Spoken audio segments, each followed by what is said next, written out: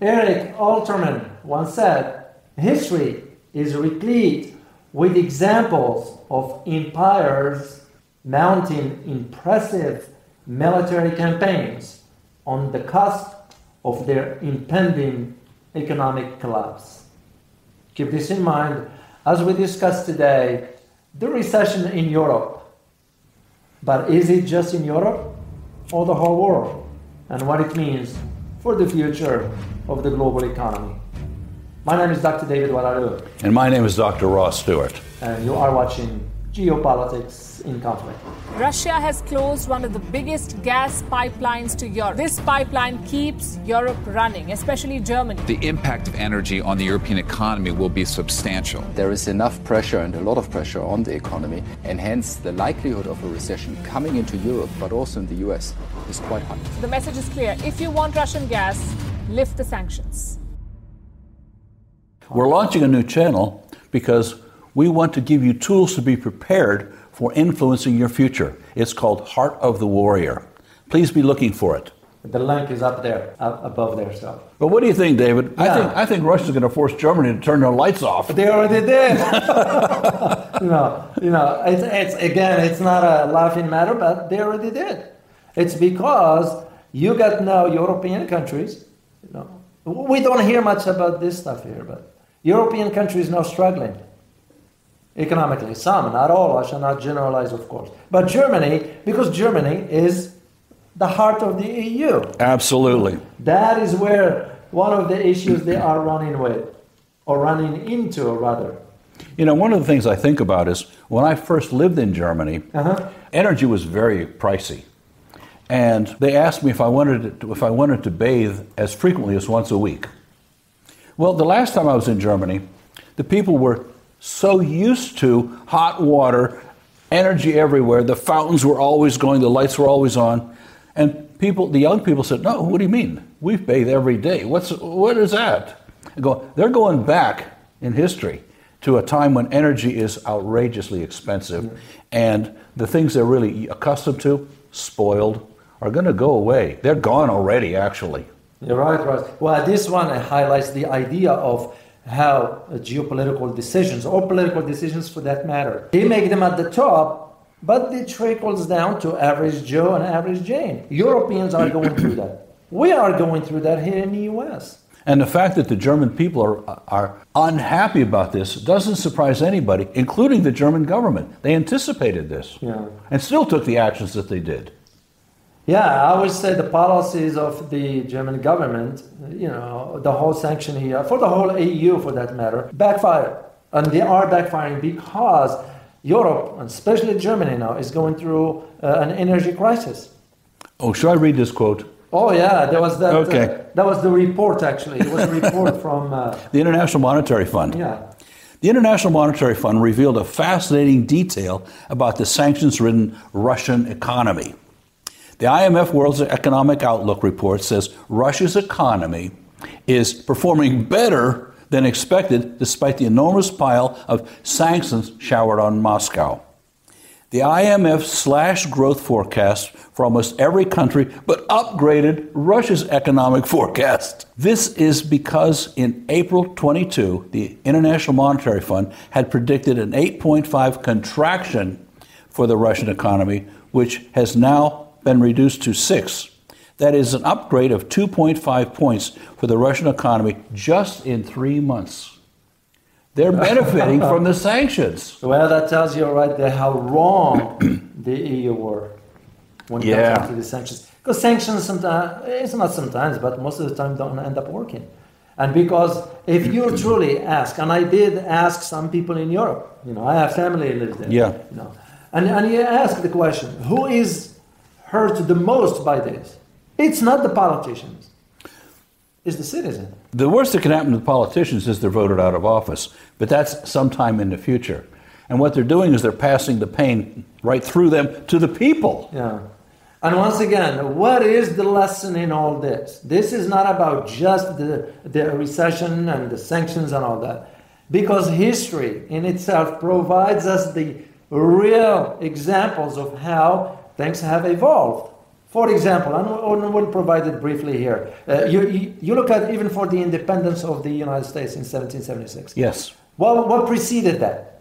It was the uprising, the tensions among the residents of the new colonies. Why? Because they were taxed much. They were taxed without any representation in Parliament in Great Britain. Well, that's why for us who live in the U.S., if you happen to be in Washington, D.C., what does the license plate say? Taxation without representation. Still exists till today. You fast forward to the French Revolution, for example. Oh, boy. Yeah. Even though I don't call it French Revolution, and this is my opinion, I call it Civil War, because it was. No. The idea of the disparity between the have and the have-nots got wider. Why did it get wider to begin with? It's because the concentration of the wealth ended up being in the hand of the few, and those few end up deciding what policies to implement. Oh, you mean like what's going on right now in the United States? Exactly. Or Germany? Yeah. And this Both is what places. and this is why the Europeans are experiencing what they're experiencing.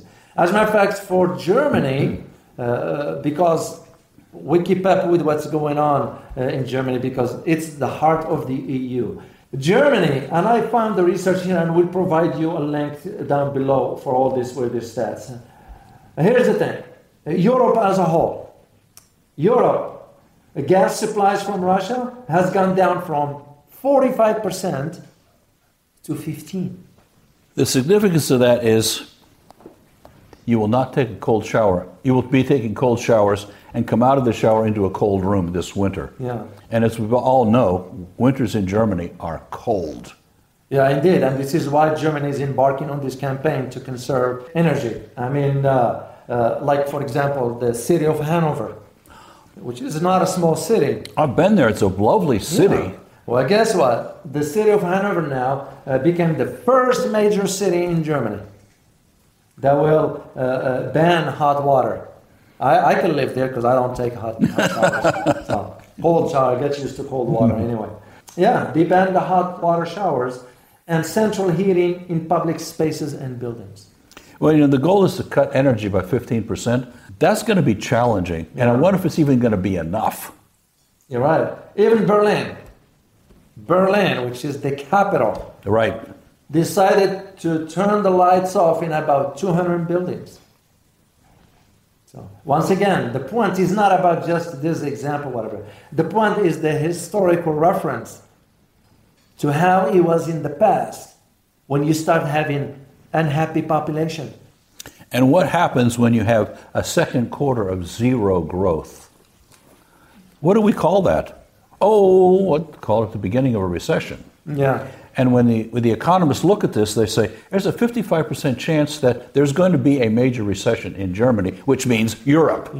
Which means maybe the whole rest of the world. That is correct. And this is why I am noticing, and I did find this one out, Ross, that some European countries are talking behind closed doors to Russia for energy.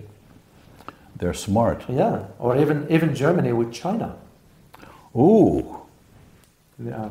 This is no different than what the Saudis were doing. You know what the Saudis were doing? Saudi Arabia was buying oil from Russia at a discounted price, but selling its own oil at a higher price. That's why when President Biden went over there to the Middle East, didn't get anything done, per se. Begging for oil. Yeah. Didn't work. Okay, got it. They knew. So the point is that where things are headed, this recession again, which it is upon us anyway.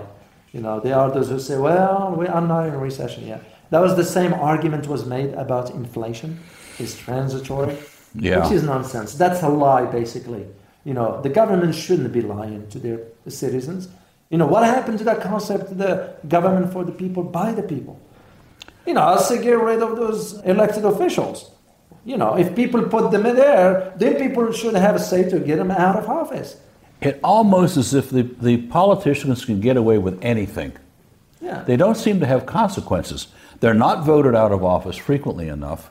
They can even commit crimes and get away with it. That if the rest of us did it, We'd go to jail like insider trading. Yeah. Cut me a break. Which is not right. So, but the point in all this, Russ, once again, how history provides us those lessons to truly. The trends are there if you know where to look. Yeah. And most people do not pay attention to trends. So what's the purpose of all this content for you? The point is that I hope you prepare yourself or have some idea of what's need to be done, because that change to the global order, both politically and economically, is coming. And as we talk about throughout our course that's coming up, understand, predict, and influence your own future. Because you got to know what's gonna happen, be able to predict fairly accurately if you're going to prepare at all. Well, it's true, because if you depend on the government to do it for you. I'm not going to depend on the government. Yeah. So. All right. Well, as always, guys, prepare yourself for the changing world order. Till next time. Bye-bye.